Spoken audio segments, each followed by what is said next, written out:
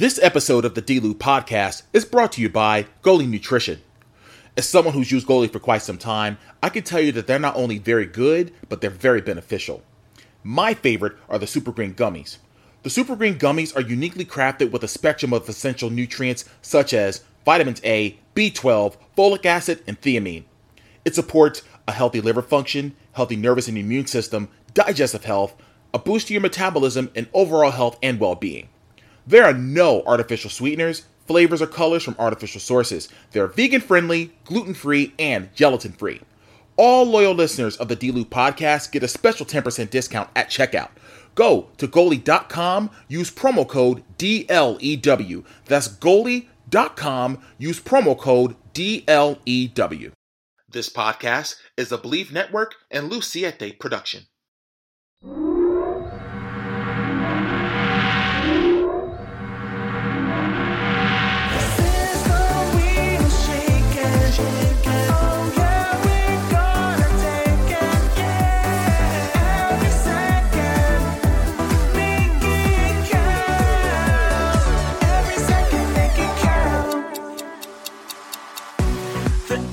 Welcome to another edition of the D-Loop podcast brought to you by Believe Network. I'm your host, Derek T. Lewis. I want to thank everybody that tuned into last week's episode. When I talked about, my, experience, on 9/11, and it was a very hard, thing to talk about and to go back to the memory bank, so to speak, and to relive some stuff. But for those that reached out to me, privately about it, I do appreciate it. And just know that, this, we're not going nowhere. This show is, growing and growing, and it's all because of you. So I want to thank each and every one of you that support me and to support this podcast each and every week. This past weekend, I did my ring announcer thing at the famous ECWA, one of the oldest independent promotions in the world. It was called A Night of Unusual Matches. You can actually watch the event now on ECWA's YouTube channel. Just look up ECWA, subscribe to their channel, and you can go back in the archives and look at old shows up until the most recent one that we did this past Saturday. And let me tell you, it's a bunch of surprises, that's for sure. This week's episode, we're going to, again, talk about some music. I had the opportunity to interview a very talented young lady out of Toronto. Her name is Desarae D, and we talked about everything, talking about how she got into the music business, what led her to, learning how to play piano and singing and everything in between. And let's not wait any longer. My interview with the one and only talented Desarae D starts right now. Well, ladies and gentlemen, it gives me great pleasure to introduce to you, hailing all the way from Toronto, Canada, one of my actually favorite places on planet Earth. She's an award-winning Canadian instrumental fusion artist, composer, and producer, the one and only Desarae D. Thank you so much for coming on to the D-Loop podcast. How are you? I'm doing great. Thanks for having me, Derek. All right, you got it. So let's right to this interview. We've known each other a while, through the Radio Pushers family, and I think I've done an interview before on their platform, and you definitely agreed to come on to this one. I definitely appreciate it. Let's talk about life growing up in Canada, growing up in Toronto. So how was life for you growing up in Toronto? Well, I was born in the city. And I spent a couple of years in the city before my parents moved east of the city. So I actually spent most of my years east of the city and went to school there. Elementary school, high school was pretty normal for me. And then when I did my undergrad studies at university, I went back to Toronto, which is always going to be home for me. Mm-hmm. Studied there, went to Teachers College. Everything. I work in Toronto. So even though I grew up outside of the city, Toronto is always going to be home for me. And everything that I do music-wise is always in Toronto.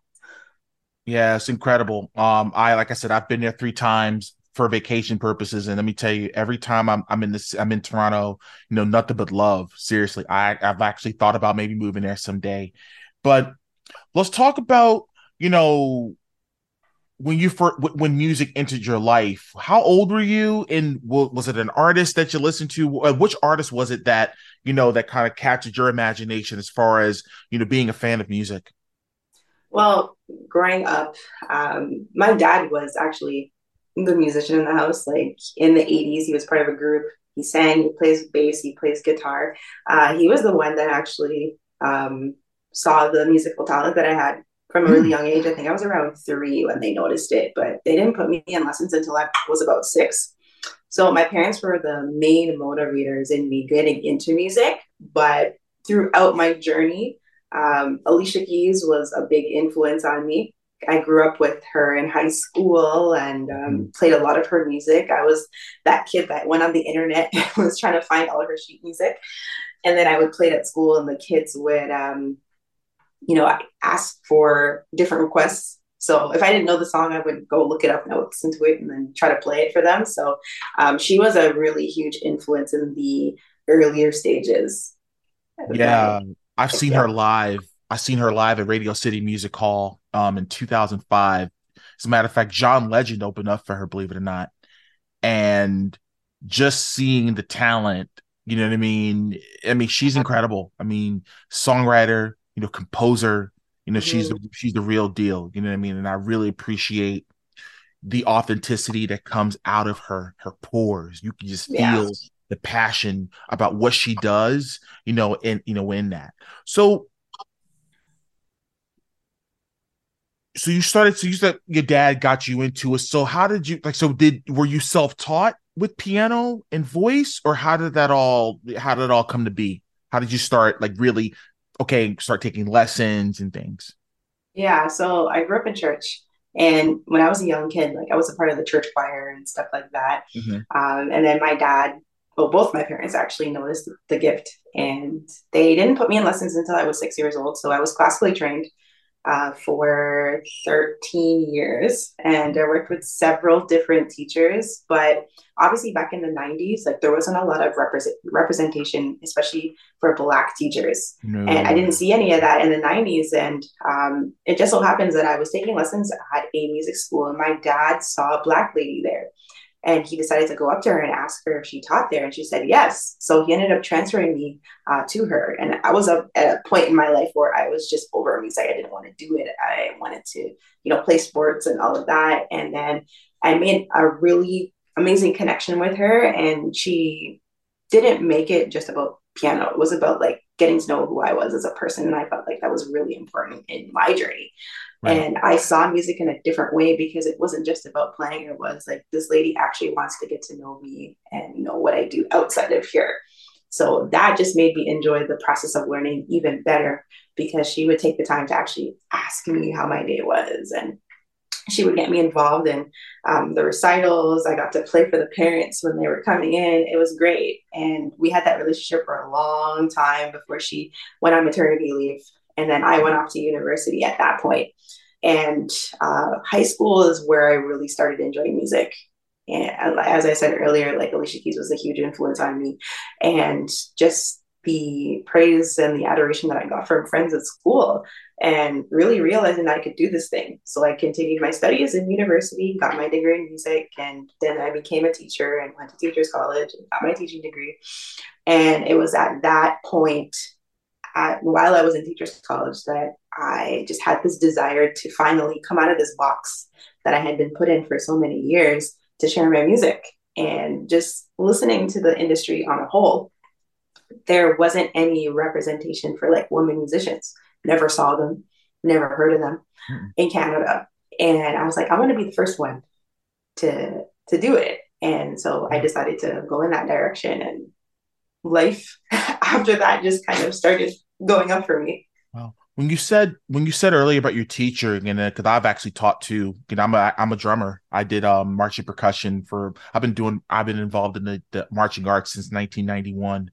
And the one thing I will say, as far as with anybody that I've ever taught, is that it was definitely deeper than just the instrument. It was deeper than them, playing, because at the end of the day, that's going to come, but it's more or less the human being behind the instrument that I was more interested in regards to molding them into, helping mold them, because obviously they have their parents and everything, Yeah. but help mold them and be a part of their journey, and they can remember. And I mean, I remember plenty of my teachers that I've had over the years, instructors or whatever, that I hold them in a high regard because of the quality that they added to my life, Yeah. because they saw something deeper than just me being a drummer. They wanted to know the human being behind the drummer. And thus, Mm-hmm. they were able to kind of just see it through and help me see it through. And thus how I was able to get better at what I was doing. So back what you were saying, as far as that really hit me, because I'm like, yeah, it really goes Yeah. to show you, all it takes is one teacher Yeah. to really, when they believe in you and when they can really see the vision, and they can say, okay, and they're going to really invest, and then thus, boom. It's almost like watering flowers. You know what I Yeah. mean? And then that thing's going to just bloom, you know? Exactly. So you were alluding to it. So let's hop into it. I know you've said about in 2014, when you decided that you were going to, take this, seriously in regards to being, if you want to call it a professional recording artist and that type of thing. So what was it that triggered it, that said, hey, I need to go out there and do this on my own and do this to the best of my ability and be the, there's not, and to your point, not a lot of representation in regards to women, because you don't see a lot of women, especially on the instrumental side of things. You're doing a lot of instrumentals. It's mainly men. You Yeah. hear it, you may hear women as far as on the vocal side, but you Mm-hmm. rarely see or hear about women being on the instrumental and the production side, in which I mean, we need more women representation in general. So what were some of those things that triggered that? I can go off from there. Well, the first thing really was I was tired of hiding my talent. That was a big thing. And for years I hid from people. Like I have friends who know, my capabilities, and, they would kind of like expose me and say like, oh, Desiree is amazing. She does this and she does this. And I would kind of like be like, no, like I don't want the attention. Like I don't like attention put on Oh, me. I wanted to ask. I want if I, and I don't like really interrupting. What was causing you to hide? Oh gosh. I think that at that point in my life, I wasn't confident in myself. Mhm. Right. There was a lack of confidence there. And I guess I didn't think that I was good enough. Mhm. So I hid. So when people would, big me up and say, like, oh, she's amazing, I'd be like, no, no, I'm not. I'm just, average. Like, I'm not that great. I'd kind of put myself down. So I would keep myself in this box.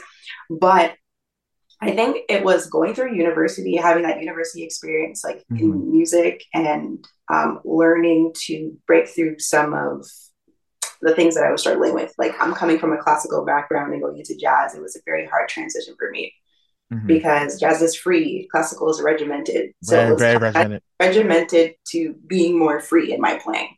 Mhm. Right. And then also, I had written my first song when I was 15, and I came up with all these complex chords and I didn't know what they were. So I went to university to figure out what I was doing. So when I started figuring out what I was doing and kind of building on that confidence of like, okay, so I kind of know what I'm doing now. Many years later, I was like, okay, I have all these songs that I've written. I want to finally break out of this confidence shell that I've kind of suppressed myself in for a long time and really share. So I put out my first song in 2014 as a tester, just to see how people would respond to things Mhm. that I have recorded. So I put it out, and people were saying, oh my gosh, like this is so good. Like, what are you doing? You need to put out more music. You should put out more music. This is something you should do. So after recording that song, I realized that instrumentation, I enjoyed putting together instrumentation, putting together, different melodies and different sounds, just kind of telling my story through instruments. And Mhm. as I said earlier, that was something that I felt was missing in the industry. They tend to put Black women in a box and assume that we are only Mhm. Mhm. capable of singing and we're not capable Mhm. of other things. And growing up in the church, I saw that every church I went to, all the men were in the band controlling the Right. music, all the women were on stage singing. And I was like, I don't like this. I want to change that. Like, where are the women? I want to see more women in the pit handling and, leading the band. So I decided, let me go in that direction and really show people that there's more to the industry than vocalists and rappers and men kind of dominating that arena. Agreed. Agreed. So that was the second major motivator of me, like really wanting people to see something different. Obviously, when you want to bring something different to the industry, it takes a while for people to get used to it. So, of course, in the first maybe 4 years of my career was tough because I'm bringing something that's totally different. People have never seen this thing before, and it was very difficult to maneuver. It was hard to get my music played on radio out here in Canada because, again, this is something new. Canada's never seen this before. And it's funny, like, when people ask me, they're like, yeah, so how has it been with like radio and getting yourself played? And I said, well, I had a really hard time in the first 4 to 5 years of my career. And as a matter of fact, I didn't get my first radio play in Canada. It was in the US. And the US, I had a major market in the US for what I do. And I think it's just like in terms of just the appreciation. And I feel like the musicianship in the US, like there's a better appreciation for it than it is in Canada, right? And people are going to be people. People are going to like what they like, and people are just going to be used to what they want to be used to. Right. And they're not open. So And that was the struggle that I had in the first mm, maybe 4 to 5 years. that's incredible. And I was going to ask what some of those challenges were, and you basically answered it for me. Um, it's again, it's a very, very hard business. You know what I mean? You know, in many aspects, especially for women. You know, as you can see, you know, if it's not sexualized or whatever the case, then some people think it's not marketable because Mm-hmm. you're not showing your goodies or whatever the case may be. And I'm just like, I think you're really dumbing down the industry. You're dumbing down the art because, granted, is it room for it? Sure, but I think you need to make room for others too, because if you're only going to put women in this certain box, there's no progression there. And Yeah. thus it's going to make it harder for people to say, well, Desarae D, all she does is play a piano. She can't do, well, what's wrong with that? I would rather have somebody in my wheelhouse, that a woman in my wheelhouse that in my production is doing production and all these other things to really be the focal point. Because again, I feel as though if you market it, they'll come. Yeah. It's all about how much marketing you really put, and whether you're signed or whether you're independent. Obviously, on the independent end, it's a heck Yeah. of a lot harder to market yourself. But at the same time, even if you're signed, you'll have this major budget behind you. Alicia Keys, I don't think people took to her at first in the beginning. You No, know what they I didn't. mean? The Nah. things that they were saying about her, because she had a little bit of a edgy look in the beginning when she had the braids and everything, and she acquiesced to a certain extent, but kept the authenticity of her music and really making that the focal point. You know what I mean? Because when you think Alicia Keys, you think about the piano, you think about Yeah. her voice, you think about Mm-hmm. really, really deep lyrics. You hear about that type of stuff. She's talking about love and all these other things. So that it can be marketed, but is whether the suits want to do it or not. You know?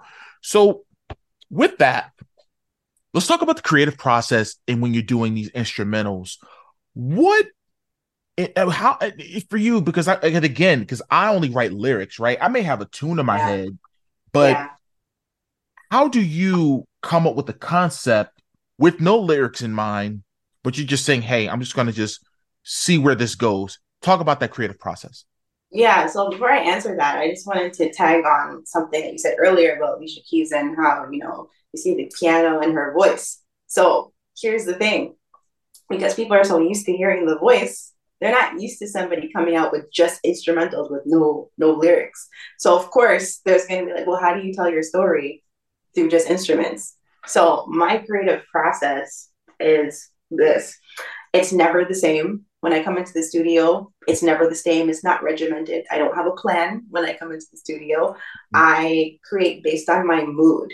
I create based on life experiences that I've gone through. And I tie those life experiences or those moods into melodies. Mm, And then those melodies, I create around those melodies. So, for example, if I went through a tough time and I had to, really work through getting out of that rough patch, I'd create a melody that describes that rough patch that I went through. And then I would build a song right. around it, Around right? that thought. So Right, right, right. yeah, so I'm coming from that perspective where you have lyrics and then you have to build music around the lyrics. However, my experience is the melodies and building around the melodies. Got it. Got it. Got it. Now, just going through your catalog a little bit, I know you may have put out some stuff before, 2016, but in 2016 you debuted the album 20. It's an 8-track album, I believe, called 20. Yes. And interesting, just 8 tracks, but it was a start. It seemed like it was a start of some really good stuff. So talk about the process of making your first album entitled 20. So the process behind putting out that album, I actually had gotten a job at a music store and I was teaching there Mm-hmm. in 2014. So I think I had gotten that job 2 months before I put out my first single. Mm-hmm. And while I was working there, I would be creating. So in between students, or I would go to work early and I would just create music. And that entire project I created at work. So in those moments where I wasn't teaching and I had those gaps in between, I was creating because I had the space to do it. Right. Right. Mm-hmm. So that entire album I wrote while I was at work. So all those ideas that I came up with, and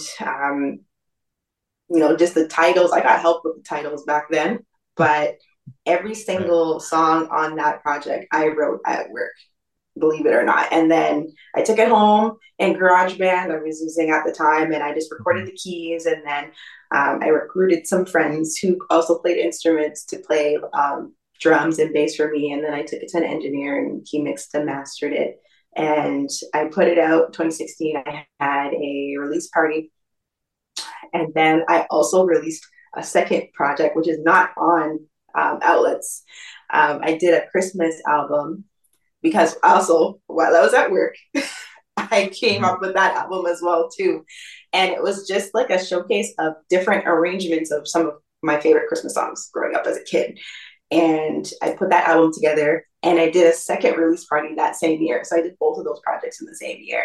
And all of Wow. those songs were written at work. You know, John Singleton, the late great film director John Singleton, obviously Boys in the Hood, Yeah. you name it, name the movie, he's done it. I don't know if you know the origin of how he wrote Boys in the Hood. He was actually an intern at the Arsenio Hall show Wow. and was in between whatever he was writing Boys in the Hood. You know what I mean?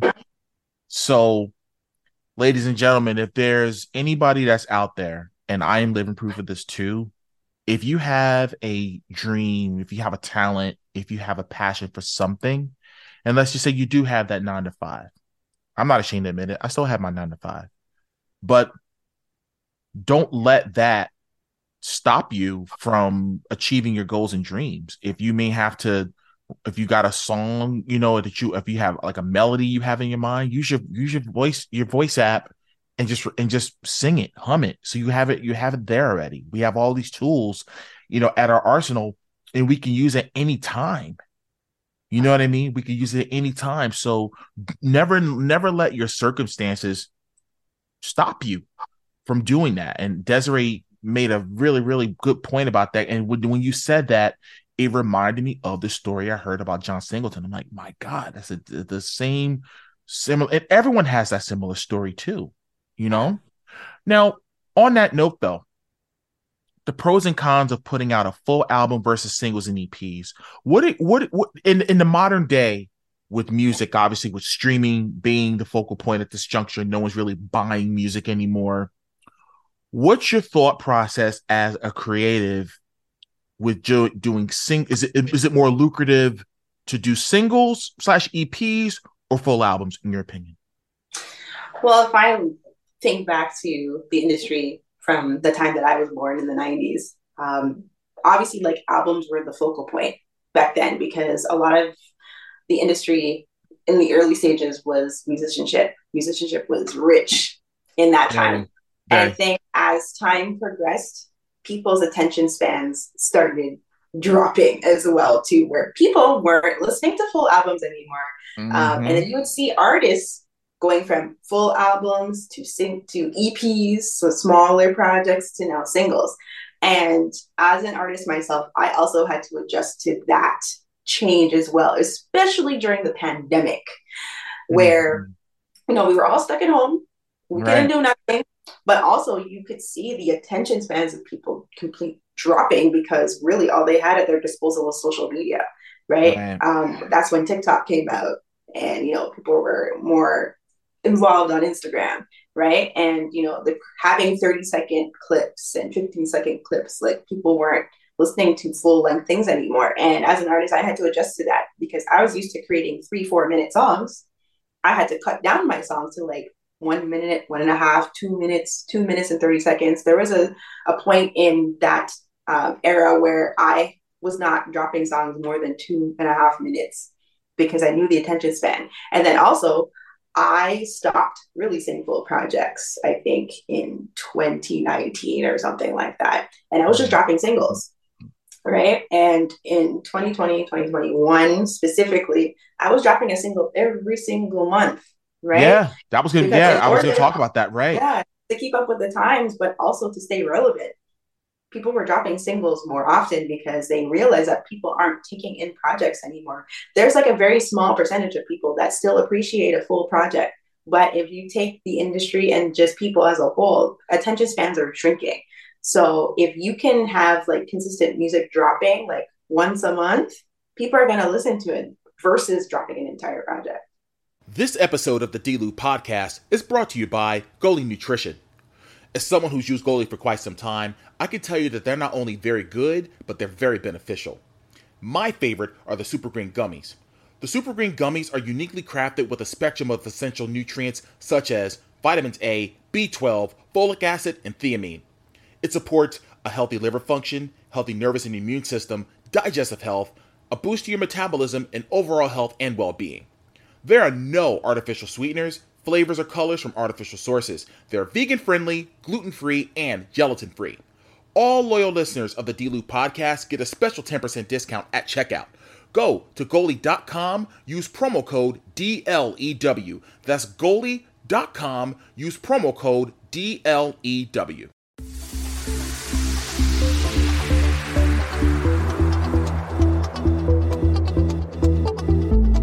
Wow. Yeah, I mean, very well said. And on that note, you brought up TikTok. Now, ladies and gentlemen, let's talk about this for a second. This woman has built a strong, loyal digital community and has been able to garnish over 30,000 organic followers over 1.5 million real human video views on TikTok. What's your best content marketing strategy? You know what I mean? As far as that, how do you approach it for you? And what Yeah, works for you?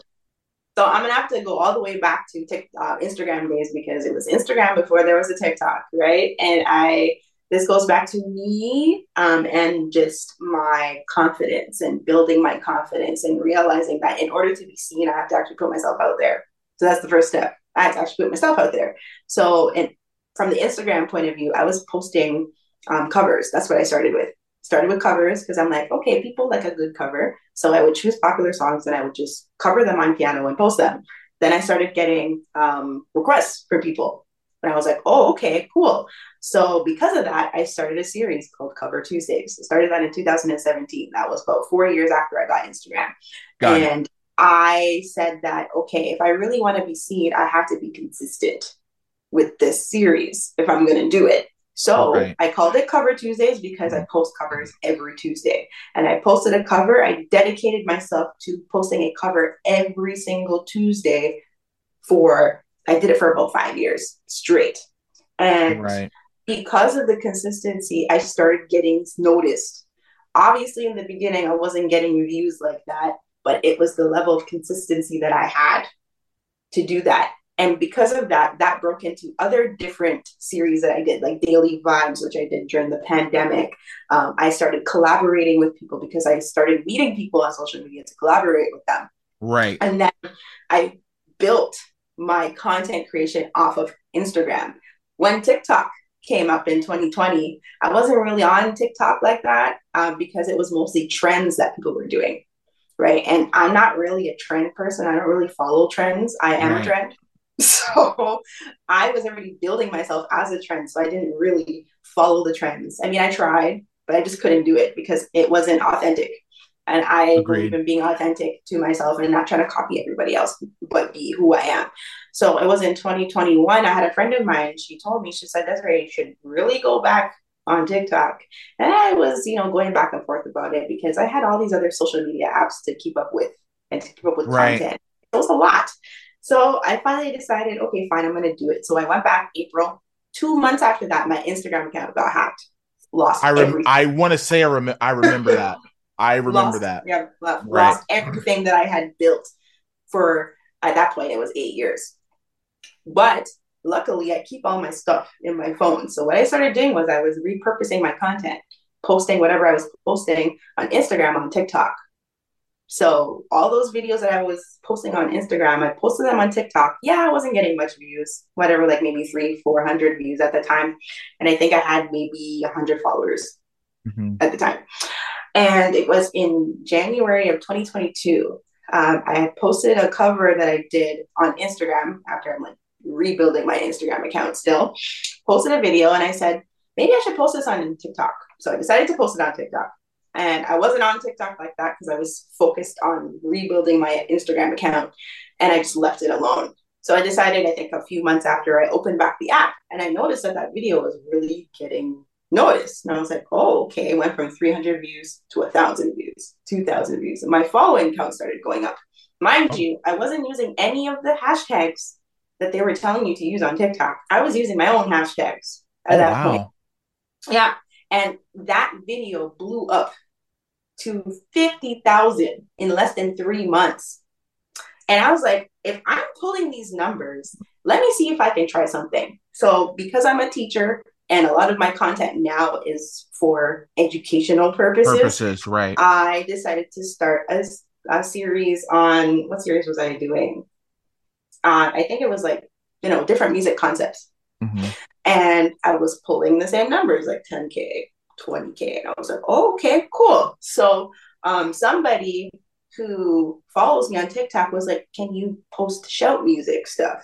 Now, I'm not a fan of shout music, but I said, let me get out of my comfort zone here and let me do a series on shout music. So I did. I posted 2 parts. The second part that I posted, I kid you not, in less than 24 hours, 20,000 views. To now, that is my second most viewed video at 106,000 to date. And my numbers just kept going up, because I was posting content and people were like, give us more of this. And now, I think at that point, I was just doing like 5-part series. I would come up with a concept and I would do 5 parts of it. And I would come up with another concept, stretch it out, right? Stretch it out, right? And then by the end of, I think it was 2022, 9 months, I hit 1 million views worldwide. And I think at that point, I was at just under 20,000 followers. Okay. To now, I'm at almost 30,000. I think I'm at about 26 and a half right now, almost 2 million views to date. And I have a series called 4-Chord Worship that I started at the end of last year that is blowing up right now. It's at over 500,000 views.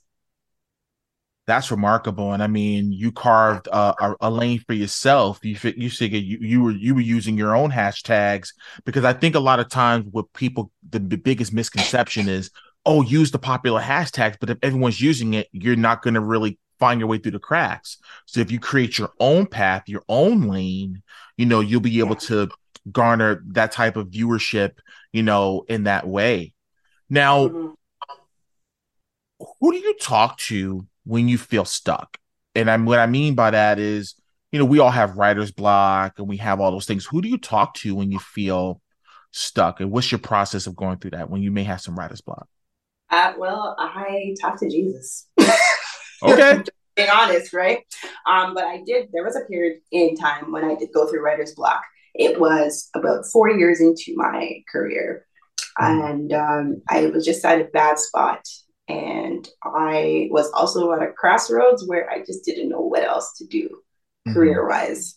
And I realized at that point that I wasn't utilizing all the gifts and talents that I had. I was so laser focused on playing the piano that I didn't even realize, like, okay, I play 15 instruments. People don't know that. I play multiple instruments. I was not using that. My thing was I was always relying on outside sources to help me put out music or help me to do things, realizing that I can do all these things myself. So I was sleeping on myself. Let's just be honest. I slept on myself at that point. And when I made that realization, I was like, oh my goodness, I can do all these things. I don't need to ask anybody for help. I can just do it myself. And then I was using GarageBand at the time, and I made a discovery that I did not realize until I made this epiphany.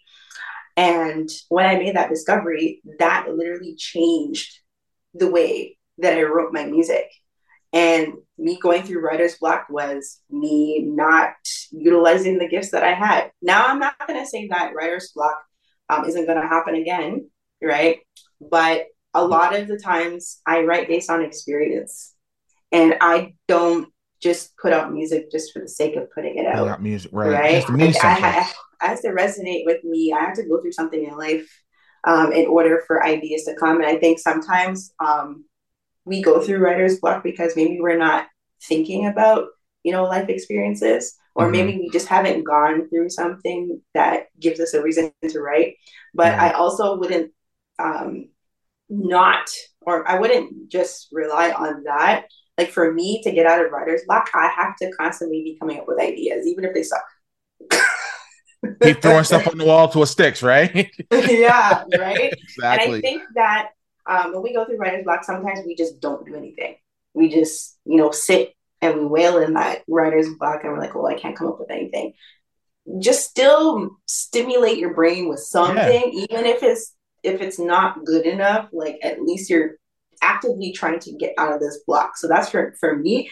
If I'm going through a phase where I just cannot figure out things, I'm still going to fool around with ideas, or maybe do something else, like continue with my content, for example, because that's what I've done also, where I've just continued to put out the content. And then in that content, I come up with an idea and then I lay it. Wow. Incredible. What's the best advice anyone has ever given you about the industry? The biggest advice, well, I mean, outside of consistency, because that's the number one advice I give people. And that's just something that I realized on my own. But the best advice that I have been given is having a solid team. Now, I have been an independent artist for going 9 years in November, and I have done everything myself. I have self-marketed. I have spent my last dollar on my music. Every song that I have put out to date, I have self-funded. I have never gotten a single grant. I have never gotten a handout. I've done it all myself. And that just goes to show you how much I believe in myself, right? I was the booking agent. I was the manager. Don't ask me how I did it, but I did it. Social media manager, everything. Right? And it was hard in the beginning because, again, I was doing everything and then also still expected to put out music. So I had to learn to let go of some responsibilities. And it was not easy. It's not easy to do that because I was in a space where I didn't trust people. And certain people, when you don't understand the vision, I can't work with you if you don't understand my vision, right? So I had management briefly for about 3-4 years. And even that was still difficult, right? And then in the midst of having management, I was learning to let go of certain responsibilities. So I started building a team. So I went through a transition in engineers. I let go of my old engineer, went to a new engineer. He's been amazing. And my stuff has sounded great because of him. So I have him in my back pocket. I teamed up with a producer in the US, which we just met on Facebook by happenstance. So he helps me out with some of my production, which has elevated my music. So I have that in my back pocket. I met an artist consultant on Twitter, of all places, Twitter. And she helps me with all of my administrative stuff. So I never have to write a press release anymore. I never have to write a music resume anymore. I never have to write an email anymore. She does it for me. Because it's me letting go of responsibilities, but I also had to develop these relationships over time. I'm just not Right. going to hand over you my stuff and expect you to do it if I don't have some sort of relationship. The relationship building is also very Very important in this important. industry, right? Because you never know when you really need something, and then you can go back to these people that you built relationships with and be like, listen, I need your help with this, right? And I pride myself on building relationships with people, right? And because there has to be a connection there, and it has to make sense, it has to work. If it doesn't make sense and if it doesn't work, then I can't use you, right? So it was really important for me to build relationships with people, and then also have a team. So if I could give advice to people, those would be the two things that I would say. Wow. Super important, and even I had to learn that lesson too. My music video just came out today as we're recording this right now. And this was the very first time where I was completely hands off with all production of the music video. And that was hard Yeah. because, and it took for them to tell me, look, man, listen, you've had enough on your plate as it is. All you have to worry about on this shoot is being a recording artist. We got the rest. And I said, Yeah. okay. And they handled everything, beautifully. So that was a very valuable lesson to me, as far as, like, maybe you got to vet people a little bit in regards to try seeing who they are and all that, ask questions and everything else. But for the most part, that's how you really and then they can, and that relationship can lead you to someone else that can handle other things, whether it's PR or whatever the case may be. So I think the key is, as you say, the key part of network is work. You know what I'm Yeah. saying? Like, that's the other thing that people forget. You can network all day long till the cows come home, but if you're not working towards building those relationships, it really doesn't mean zilch. You know what I'm Yeah. saying? So super important. Now, on that note, though, collaborations that you've done. Now, you've backed a number of Canadian artists such as Melanie Durrant, Kim Davis, Comordo, TRP. Um, my goodness, I mean, the list goes on and on. Tafari Anthony, Zaki Abraham. How are you building a lot of these collaborations with these artists, and in Canada and part in the US? How are you doing that with these collaborations? So a lot of me being able to connect with these artists was my presence on social media had a lot to do with it. And Mm-hmm. this goes back to me being consistent, and that also the relationships that I have built over the years with people that know them and then send them to me. So I've been able to play with a lot of people because of that. And those are important things, like being consistent, um, knowing your craft, working towards your craft, building relationships and having good solid relationships. That's how I've been able to amass a lot of collaborations, and then also being able to play for people in Canada and also for people in the US. Amazing. Now, before we get out of here, any future projects that you're working on that's going to be coming out in the very near future? So I just announced my brand new single Fuse, that I'm going to be releasing on October the 10th. I teamed up with a Connecticut producer by the name of Trail Beats. So that will be coming out on October 10th. So you can pre-save that by clicking the link in my Instagram bio. And secondly, I'll be releasing the second part of my Christmas EP, Moments of Christmas. So the second movement will be coming out later on this year. Got it. Got it. And where can everybody find you on social media? So everybody can find me on Facebook, Instagram, TikTok, Twitter. Those are the social media platforms that I'm the most consistent on, at Desarae D Music. You can find me on YouTube as well, Desarae D, and you can listen to all of my music on all streaming platforms, including Bandcamp and SoundCloud. Awesome. Awesome. Well, Desiree, this has been a long time coming for you coming on the D-Loop podcast. Again, I wish you all the best. I hope we can collaborate on something soon, because I think, I've always said I wanted to work with, and I even before we met, I was like, where are the female producers? Where are they? Where are they? And then here you are. So I would love to, talk with you about some stuff in the very near future. We could discuss some things. But again, thanks for stopping by. And we'll definitely be talking soon for sure. Absolutely. Thanks for having me. You got it. Well, that does it for this week's edition of the D-Loop podcast. Again, I want to thank Desarae D for taking the time out of her busy schedule to come talk to us, and I wish her nothing but the best in all of her future endeavors in the music industry because she's truly, truly, really talented. This Saturday, I have the world-famous Mazda Factory for the 4th annual Larry Sharpe Memorial Cup Tournament. That's right.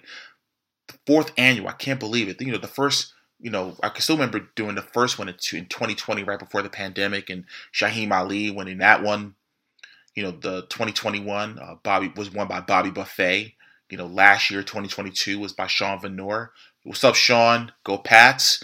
And who's going to win it this year? Let us all find out. Tickets are on sale now at monsterfactory.org. You can always come to the door as well.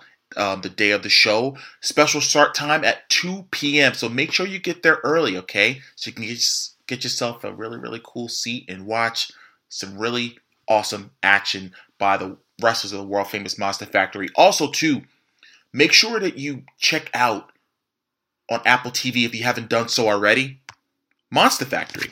Right now, just to let you all know, that it's nominated for an award. Seriously, it's nominated for an award right now at the British Documentary Awards. It's going to be taking place on November the 9th. So just know that, the Monster Factory is going places. We're moving in the right direction. But make sure you definitely support the docuseries. It's a 6-part docuseries, about 30 minutes each.